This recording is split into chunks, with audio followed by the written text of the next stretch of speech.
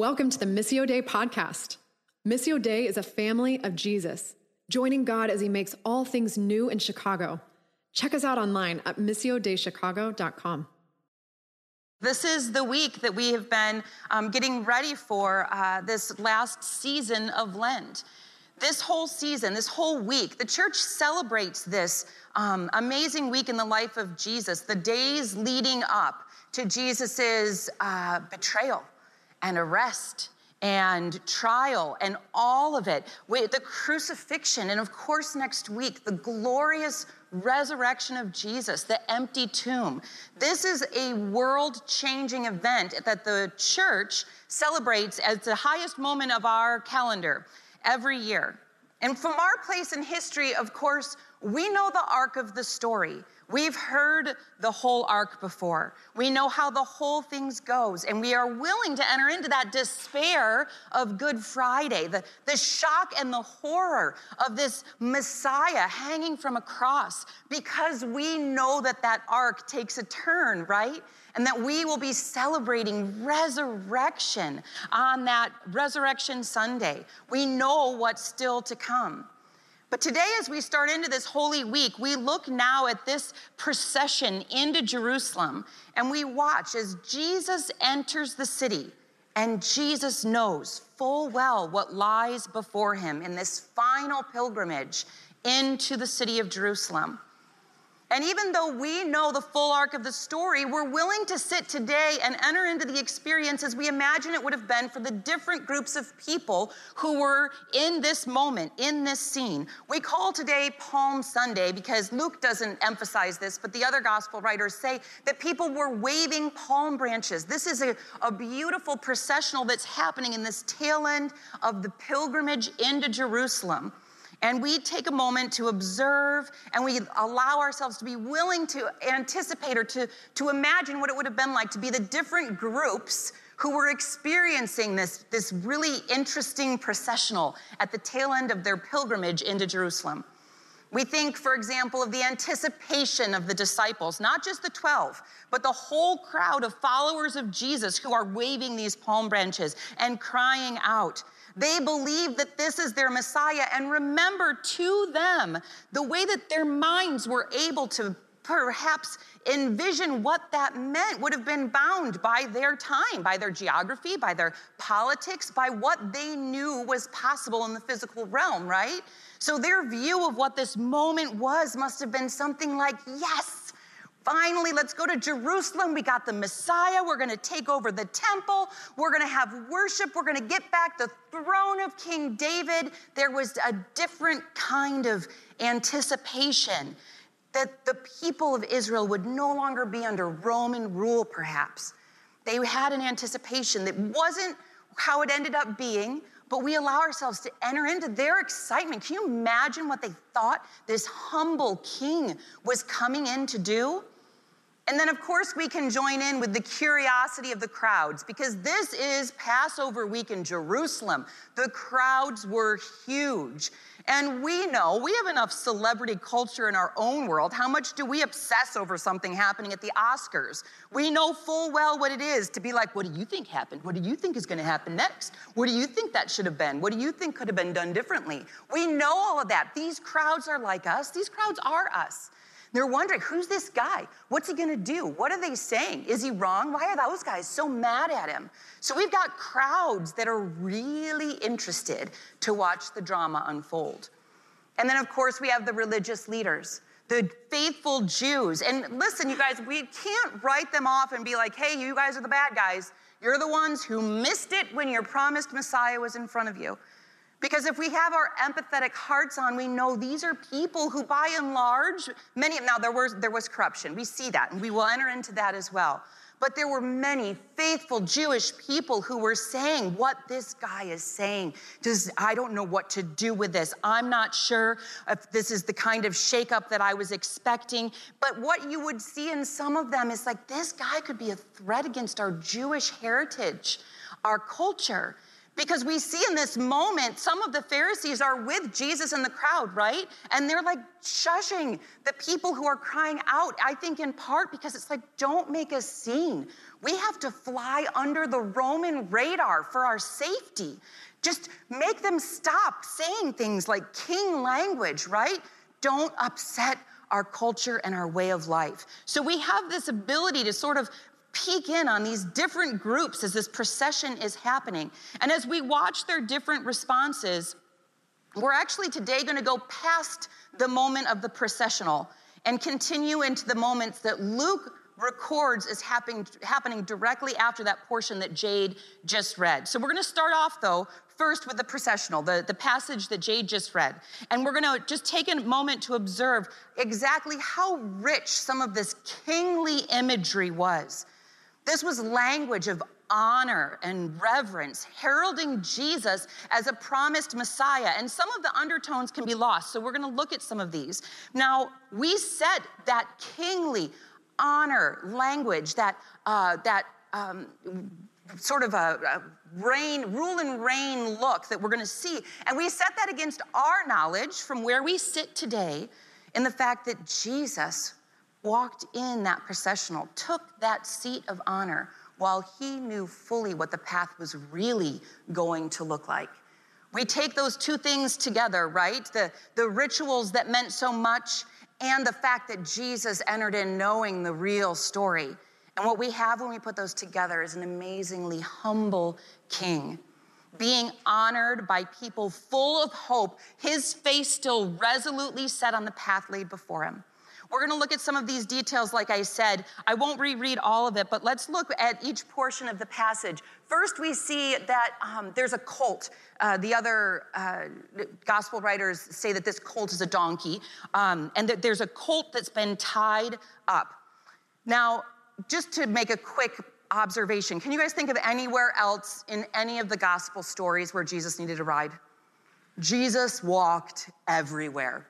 Jesus made it many, many miles to Jerusalem. We're talking about the last mile. Jesus isn't tired. The fact that they put Jesus on a donkey colt must have significance because the man was fine with walking. Specifically, there might be an undertone in this. I think it could be, like Luke, I think it's like 5 times, mentions about this colt being tied or untied. That part of it is important. Back in Genesis 49, 10 to 11, I actually had never seen this before. I thought it was really interesting. There's this moment when Jacob is praying a blessing over his sons. Okay, so Jacob being one of like the patriarchs of the faith, right?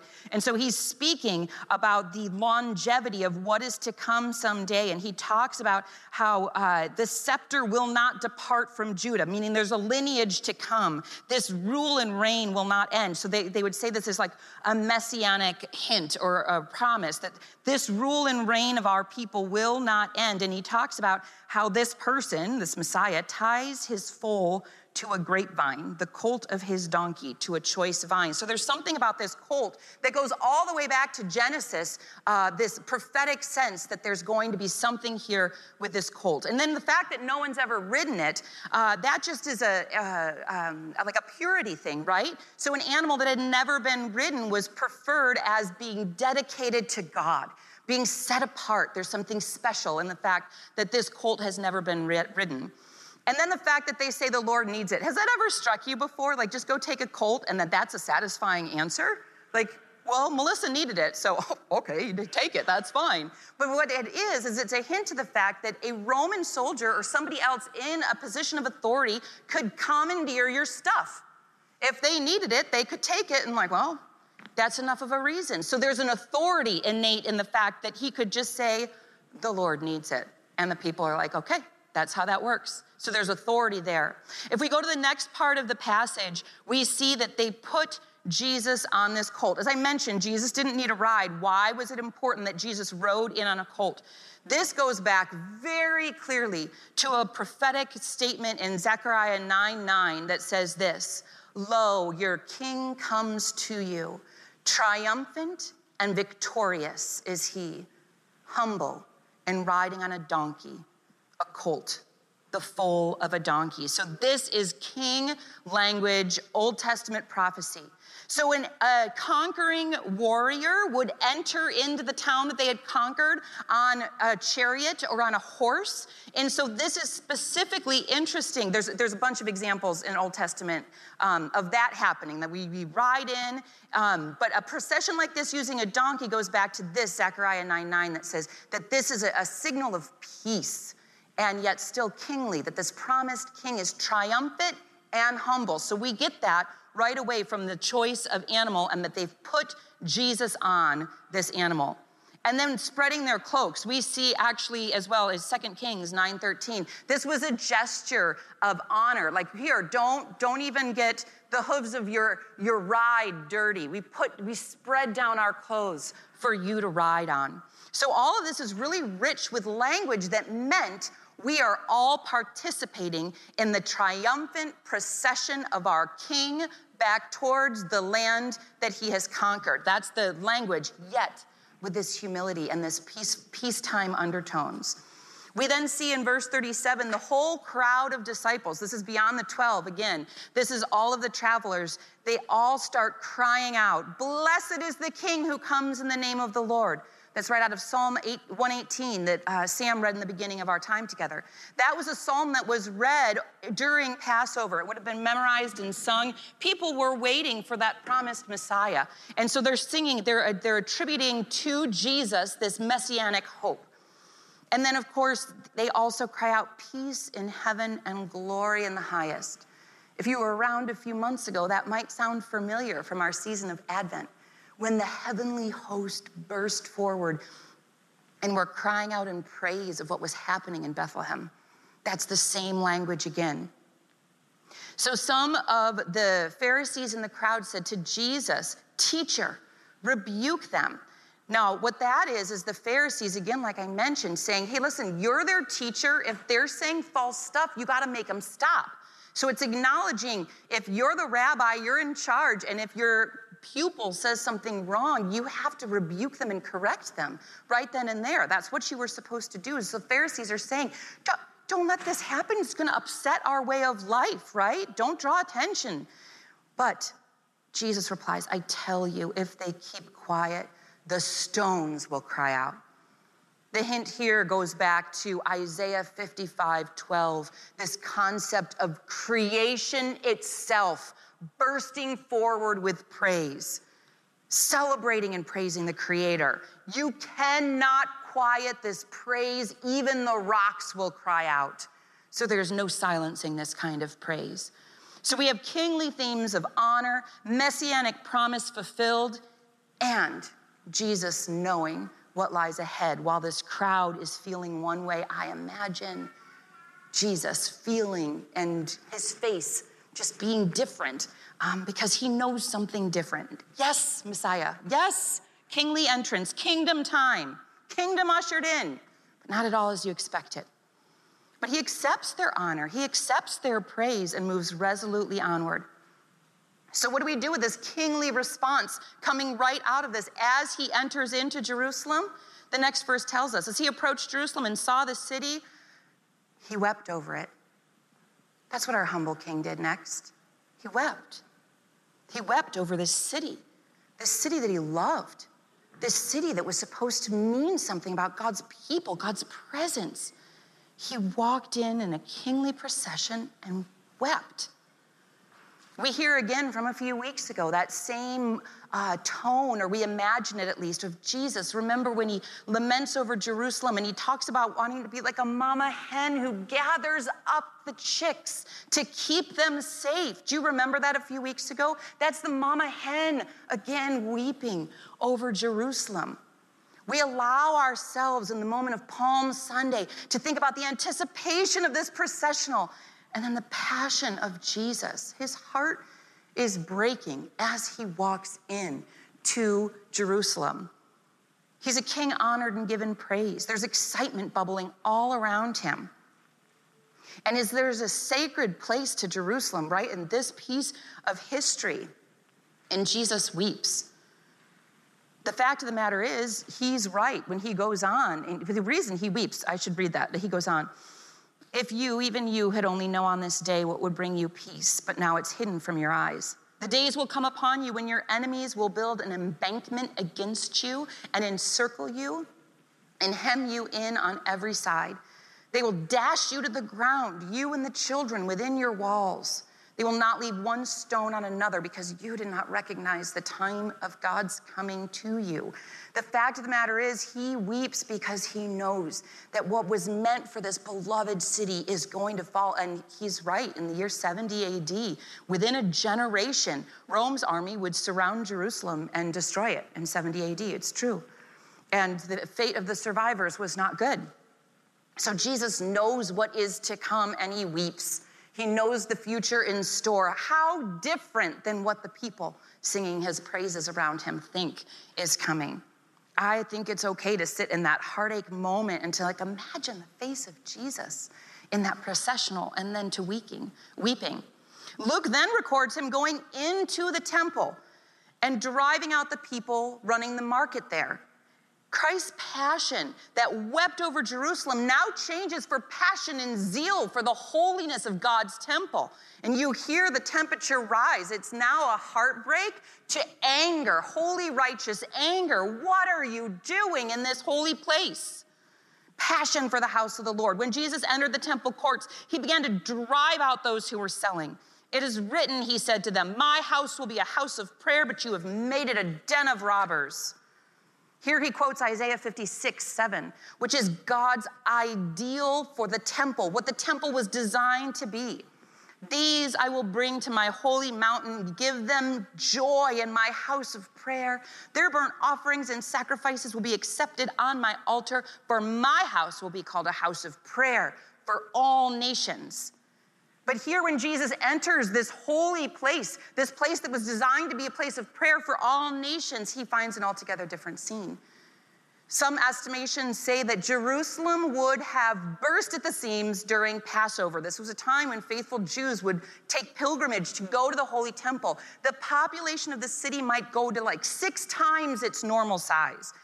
Imagine what that would feel like. We live in a city. We could imagine you go downtown now times 6. It's a hustle and a bustle, and it's a logistical nightmare, I imagine as well, but also a really good financial opportunity for a lot of businesses, right? So people have come, they've traveled, they're going to the Holy Temple, they want to offer a sacrifice. They probably didn't bring it with them, so here's a really good business opportunity. Additionally, from whatever region you're from, you have your own kind of currency, and so there's money exchangers. This is just commerce happening. But where is it happening? It's happening in this court that was designed to be for everyone. This outer court, Gentiles could be in it, women could be in it, not so the further that you go in, but this was to be for everyone to come and be near the presence of the Lord.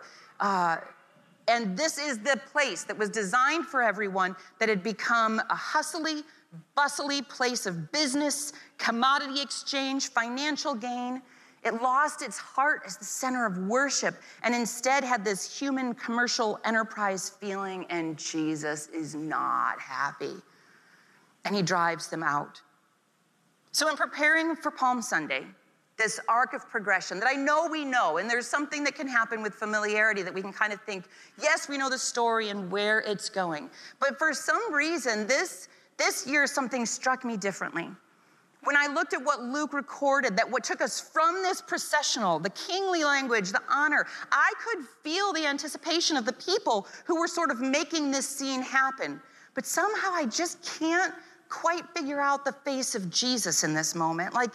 He knows, but he's being honored and he accepts the praise. And so as I read on in Luke, I saw okay, so the processional happens and then Jesus weeps. I know what that face looks like and feels like. And then Jesus is angry and turns over the table. I know that emotion. I know what that face looks like. But I found myself widening out to see what is this? First of all, I just had to appreciate the fullness of our God having entered in to our human experience. That breadth of emotion, you guys, Jesus knows it all. That's the first thing I just would say really quickly. And again, panning out beyond just the processional to this arc, I found my gaze widening a little bit. Euster Gonzalez said this part that I thought was really interesting to me. So he compared this triumphant entry to another triumphant entry that would have been very well known to them culturally, which was that of Alexander of Rome. And he says this: Jesus' entry into Jerusalem both parallels such solemn entries as Alexander of Rome, parallels and contrasts with them. This strange king does not ride a chariot, but a donkey. He does not wear a crown of laurel, but soon will wear one of thorns. Alexander rejoiced over his conquests. Jesus weeps over Jerusalem. Alexander, a Gentile, entered into the temple and with the acquiescence of its authorities, sacrificed in it. Jesus will enter the temple and denounce what's being done there. That's a breadth of language around and emotion around these. And as we look at these three together, here's what I found myself thinking. This is meant to be a holy city on a hill. People meant to be set apart for God's glory.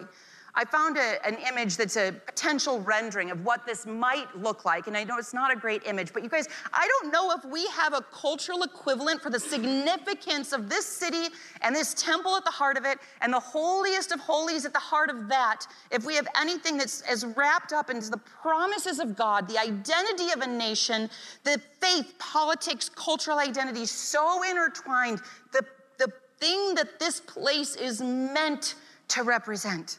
The sense of identity, the sense of belonging, the sense of the presence of God. Of course, God is present everywhere, but there needed to be a special location of mediation for the presence of God to span the gap between the fallenness of humanity. That holiness needed a gap, and that gap was here. This had a special place. This is designed to be the throne of King David in this place. All the promises wrapped up with this place. So when Jesus receives the praise of people, even though they're asking for an altogether different king, he willingly enters this city, this place that's about to reject him. He said time and time again, he knows that's coming. He weeps with the knowledge that this holy place is going to be destroyed within a generation. He knows this isn't the throne he's being called to sit in. And he knows the promises of God's presence and kingdom inbreaking do not rely on this city, this temple.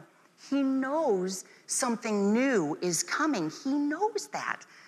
And something in my heart was like, man, if you know you're ushering in something different, yet you still weep and you still go and correct the misuse of the temple, I have to be honest, you guys, I might be like, okay, guys, never mind. I'm here. I'm doing something new. You'll see in 7 days. And I would have just maybe let all that other stuff go. I got a new plan. The old one didn't work. But that's not Jesus' heart. Jesus still goes in with passion for the temple and weeps over the city. Why? Recently, in my own devotional time, I think it's really important for me. A mentor said this to me, and I think it's important for all of us. But for those of us who preach and go to seminary, I study a lot for writing papers and for sermon prep. It's really important for me that, as my mentor said, that I have devotional reading that has nothing to do with output at all. And sometimes God uses that in such a neat way. And I think that happened recently for me. Because in my personal devotional time, I was reading out of Deuteronomy, and this statement struck me. So this is the promise of God to the people of God in the time of covenant, original covenant with Moses. Okay, that's sort of the setting. And God says this promise to the covenant people through Moses. He says that I am the Lord your God. If you search for him with all your heart and soul, you will find him. And I was stopped in my tracks for a second because I'm like, I actually know that verse, but I think from somewhere else.